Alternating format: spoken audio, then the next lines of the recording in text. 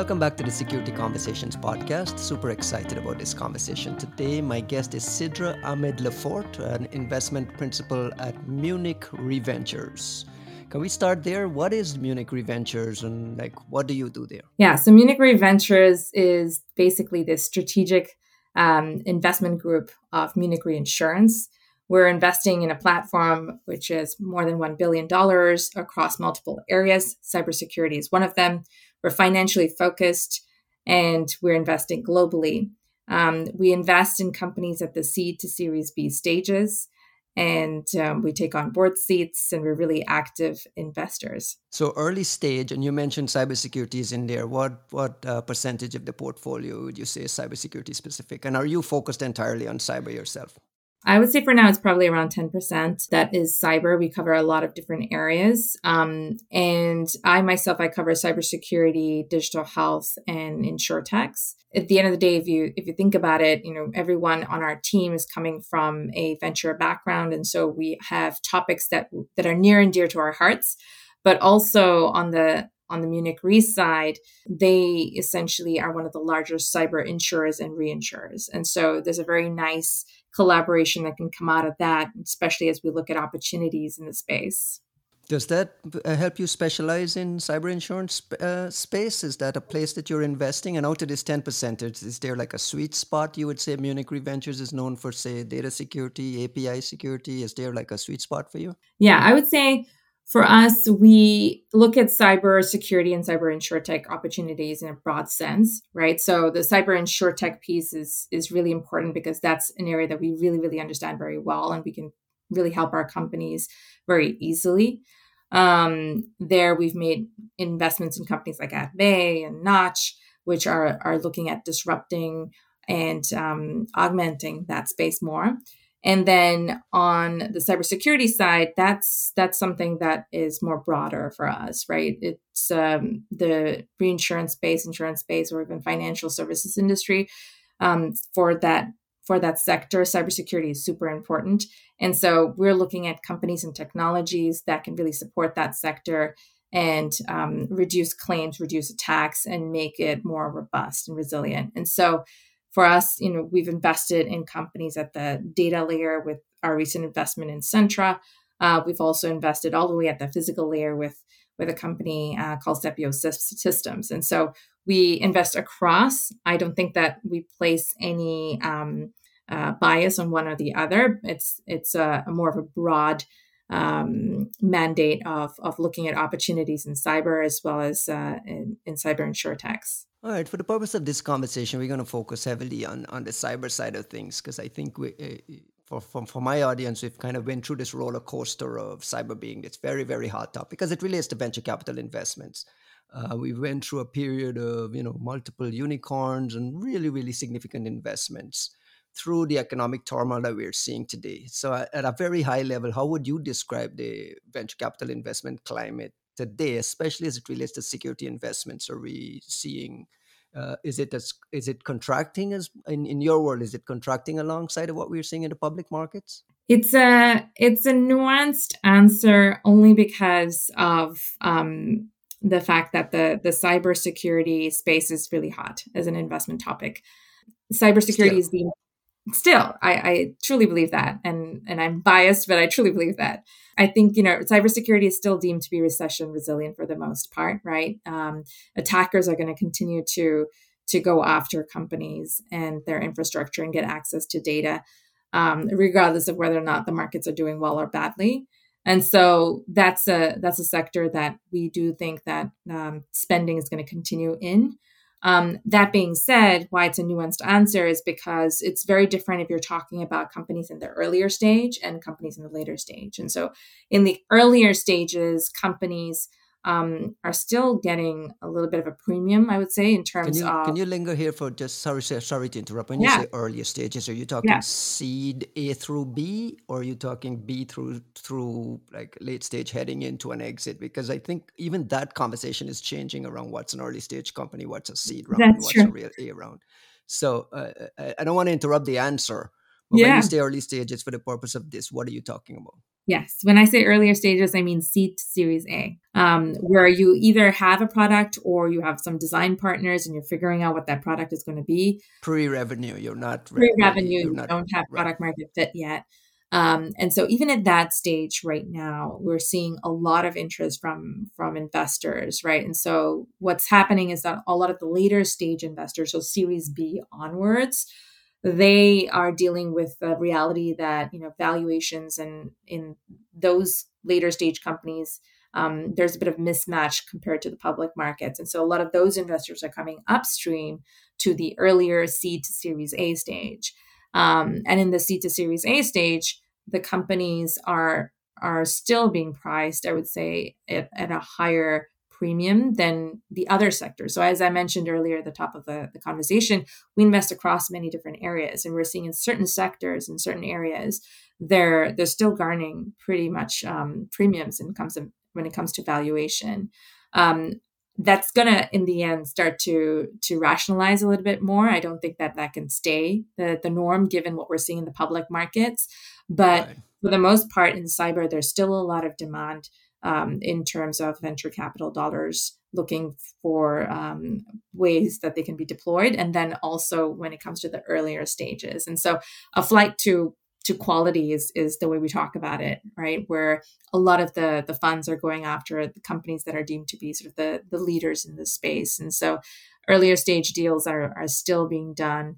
And there's a lot of activity there. And there's still a lot of venture capital money to be invested, right? I mean, what you guys call dry powder. A lot of that still exists in a lot of the bigger funds, correct? That's right. That's right. Right.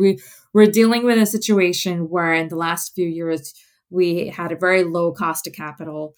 Interest rates were really low, or not even there for the most part. And then we were in a bull run, and so LPs who are investors in VC funds have seen a lot of positive returns when it's come to their own investments. And so what's happened is that VCs have managed to raise large funds, which now they need to deploy. And that deployment period is over a specific period of time. And so there's still a lot of capital available that's not been deployed sitting in the sidelines that will go into the markets now. And so this is an interesting situation, unlike other downturns where or I would say corrections in the market where there's a lot of capital still available for deployment. Right, and that's why we're seeing it going towards more earlier rounds. And is that the reason we're seeing seed stage and A rounds a lot bigger than it used to be? A seed stage round used to be 1.5, 2 million. If you got 3.5 million, you got a big seed round. Yeah. Today, I'm writing a story next week about a seed round in the range of $60 million. I mean, that's an outlier, but seed rounds are now 10 million, $15 million rounds. A rounds are a lot bigger. Is that because of the way capital is being deployed and this weirdness and recalibration in the market, or is this specific to cyber? Why are we seeing these rounds just become dramatically bigger? Yeah, I think that's absolutely right. Right. So I don't think it's isolated to cyber. In other sectors, I think climate tech kind of sees the same profile as well. So it's not in isolation to cyber. There's just a lot of capital that's out there.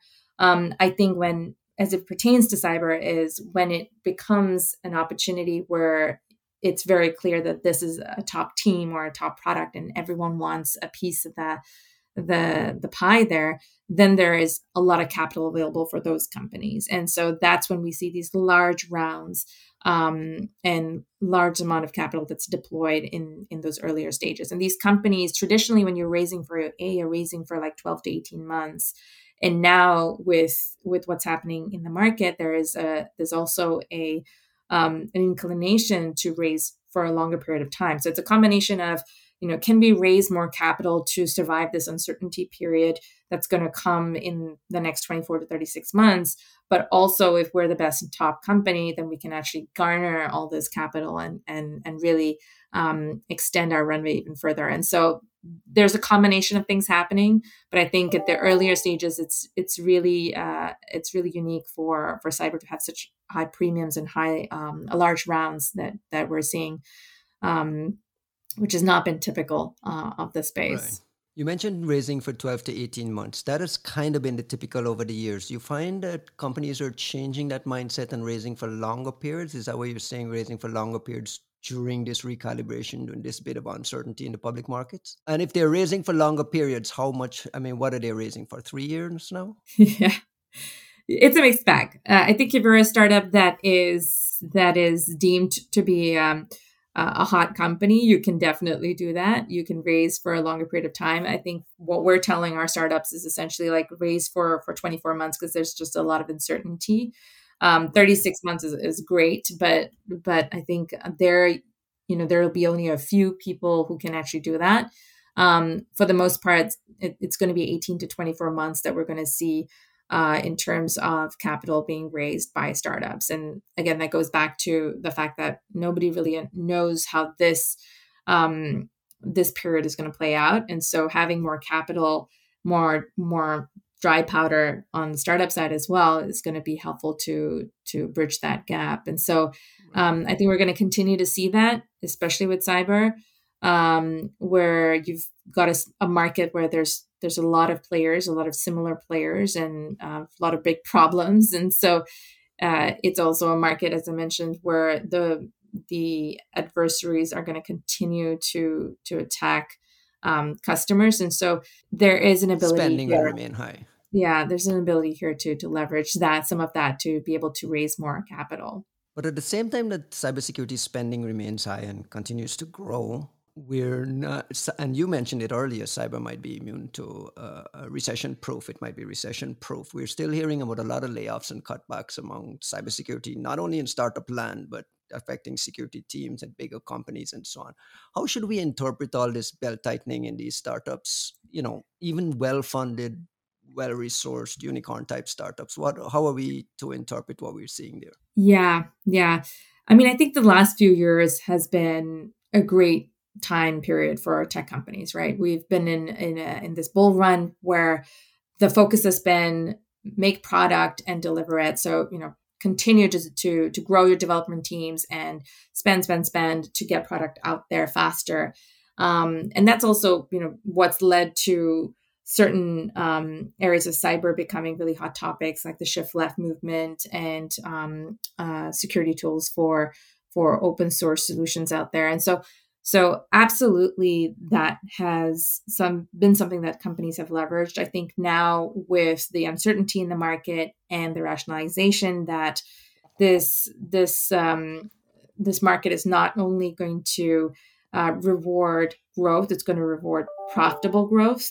There is a need to make sure that from a cash efficiency standpoint, that companies are really thinking about their cash runway and their spend. And so I think we're going to continue to see this rationalization. I don't think it's a terrible thing. I think it's just a recalibration that needs to happen, right? In the long run, it's going to help both the startups as well as the investors. But look, the party's over, the lights are on. Everyone's going back to the fundamentals. And quite frankly, like I think if you look at what happened in the last few years in the space, I think it's been necessary to really go back to the fundamentals and really do this belt tightening now. Right. It's also the best time for the talent that's coming out of these companies, and I say talent because these are also very talented people who are going to go on to start their next companies, right? So we've noticed that in these periods of downturns, you tend to get the best companies that come out of them and get started with all this talent coming together. And so it is a very difficult movement, but I think it's going to be overall a better movement for both startups and investors. We do need to um, realize that cash efficiency is important, especially now that we're seeing that correction in the public markets. The private markets take some time all the time to catch up, but we Right. need to play that catch up game. And that's why it's difficult to be cash efficient when you're in growth mode and you're in a unicorn growth mode where you're supposed to spend and grow at all costs so that you can raise your next round. It becomes very, very tricky for some of these companies to navigate this path. But I want to ask you about the exits, like path to exits for companies today. Is it fair to say that the IPO market is kind of dead for the foreseeable future, or you think we'll start to see cybersecurity IPOs in the next year and a half? I think for now it's going to be a little bit of a quiet period. I think it's probably going to be a lot more acquisitions that we're going to probably see. Hmm. The problem or the disconnect rather is that the later stage companies that are ready to go into the public markets have valuation multiples that are still far from where public market multiples are. And so Right. it's going to take time to bridge that gap for companies that have been cash efficient or have a shorter path to cash efficiency. I think there might be a window for them. But I don't have a crystal ball, and there's no way of knowing this. And if I knew, then I might have my own little Right. island Right. somewhere. but for the most part, I think it's going to take a little bit more time. The private markets need to self correct, and that always takes time. And so Is until that a that's 2 to 3 year window, or is that a 1 to 2 year window, or even long, or you think it's further out? I don't think it'll be more than 3 years. I mean, I think it's, I don't know, I think it might be 1 or 2 years, but let's see, Right. right? Everyone's doing the right things, right? They're going back to the fundamentals, as I mentioned, and I think that that's going to help. But really, it's anybody's guess at this point. We're just making sure that in this uncertain period, our companies and our portfolio companies specifically have enough runway to be able to survive that volatility. Right, but and you mentioned we'll start to see a lot more M&A activity, and we'll start to see some contraction among. There's just too many startups Yes. chasing after the same thing, so it'll be natural to see consolidation there, and a lot of folks look to big tech as acquirers, right? And I'm Yes. wondering how you view companies like Microsoft and Google as potential acquirers or players in this cybersecurity ecosystem, when they themselves are very, very big cybersecurity vendors. Microsoft is $20 billion a year, according to Satya. Google has Mhm. bought Mandiant and Amplify, and they have their ambitions around cloud and Chronicle and all that stuff, right? So these guys have become big, big players themselves. How do you, as a VC, early stage VC, navigating your investment world, making decisions, and how do you view what those guys are doing? I think it's really exciting, right? To see all the movement that Google made with the acquisition of Mandiant and now Microsoft in 2 years doubling their revenues coming from cyber. I think it's really exciting because to me, the players are no longer just like Palo Alto Networks or It used to be these Cisco or Apollo, right? yeah, Cisco Apollo essentially. There are more players out there for our companies to find homes in eventually as they grow. In cybersecurity, if you look at the historical data, most of the exits have been M&As, right? It's the combination of the fact that there are a lot of companies in the market that are point solutions, and you need to sort of consolidate a little bit more because on the customer side, they're looking for vendors who have a single platform or a single solution that they can then integrate into their infrastructure. And so I think there's that piece. There's the push from the customers, but then also now with the ability to really go after multiple players, I think it's a really exciting time. We'll see. We'll see a lot more acquisitions. I feel I was actually surprised that we didn't see more last year. So I think that I'm really excited about the fact that our startups are going to have this ability to go into multiple homes if that's the direction that they go in terms of the exit. But I think it's a Right. it's a really good development. In this environment, even in this M&A that we're expecting, do you expect valuations to hold and these exits to be successful exits, or are we going to also see a lot of not so good exits on the M&A front? It'll Like be a how mixed bad are bag. things? I'm trying to understand how bad are things out there. Yeah, I think it'll be a mixed bag. I think it depends again whether you're in that earlier stage or on that later stage and how cash efficient you've been or are targeting to become. And then in terms of if you look at the capital that's available, Microsoft has what 99 billion of cash on hand. Palo has 4 billion, and so there is cash available for those acquisitions. Valuations are going to start to come down, right? And self correct. And so I think that's going to create this momentum around that acquisition journey. I think that on the earlier stages, there's still a lot of opportunity and path to grow, and there's definitely a lot more optimism there. On the later stages, there's a little bit more self correction, so there's a little bit more pain right now. But eventually, I think that things will also start to look better. And so, we're in the business of being optimistic, and so I'm optimistic that things will start to get better. We always go through these cycles of ups and downs, and right now we're in this downward correction. But at the end of the day, I think the way the market is kind of structuring itself with new players coming in, and the types of attacks getting more and more sophisticated, I do think that cyber is one space that I think that can really survive this uncertain period. Good. It's always fun to talk to an optimist. So we'll switch gears and get into something a little more positive now. Can you give me a sense of what excites you as you're listening to innovation pitches from startup founders and entrepreneurs? And I think the point you made earlier about these layoffs, like especially senior engineer layoffs at some of these bigger companies, prompting a lot of new products or new vision and approach to problem solving. And I expect we'll see some more seed funds, seed rounds being put into some of these entrepreneurs that have been laid off. You get a lot of these pitches. You get to be excited about some things that might be coming down the pike. What excites you the most? So right now we've been spending some time in getting excited in the space of AI and ML security. I think that it's interesting. We kind of looked at the space a few years ago and thought it was too early, and decided to just monitor for a while. Fast forward today, ChatGPT has changed all of that, right? I mean, just that's kind helped. of That's yeah. helped, but also the fact that again, when we talk about the professionalization of the adversaries out there, you're starting to see that they're creating these tools to attack ML and AI models, right? And so, with the fact that almost everyone is using open source tools to create these models, it's not a large leap to think that these are going to be the next attack vectors. And so, if you are a firm believer that AI and ML models are going to drive value for organizations moving forward in the future.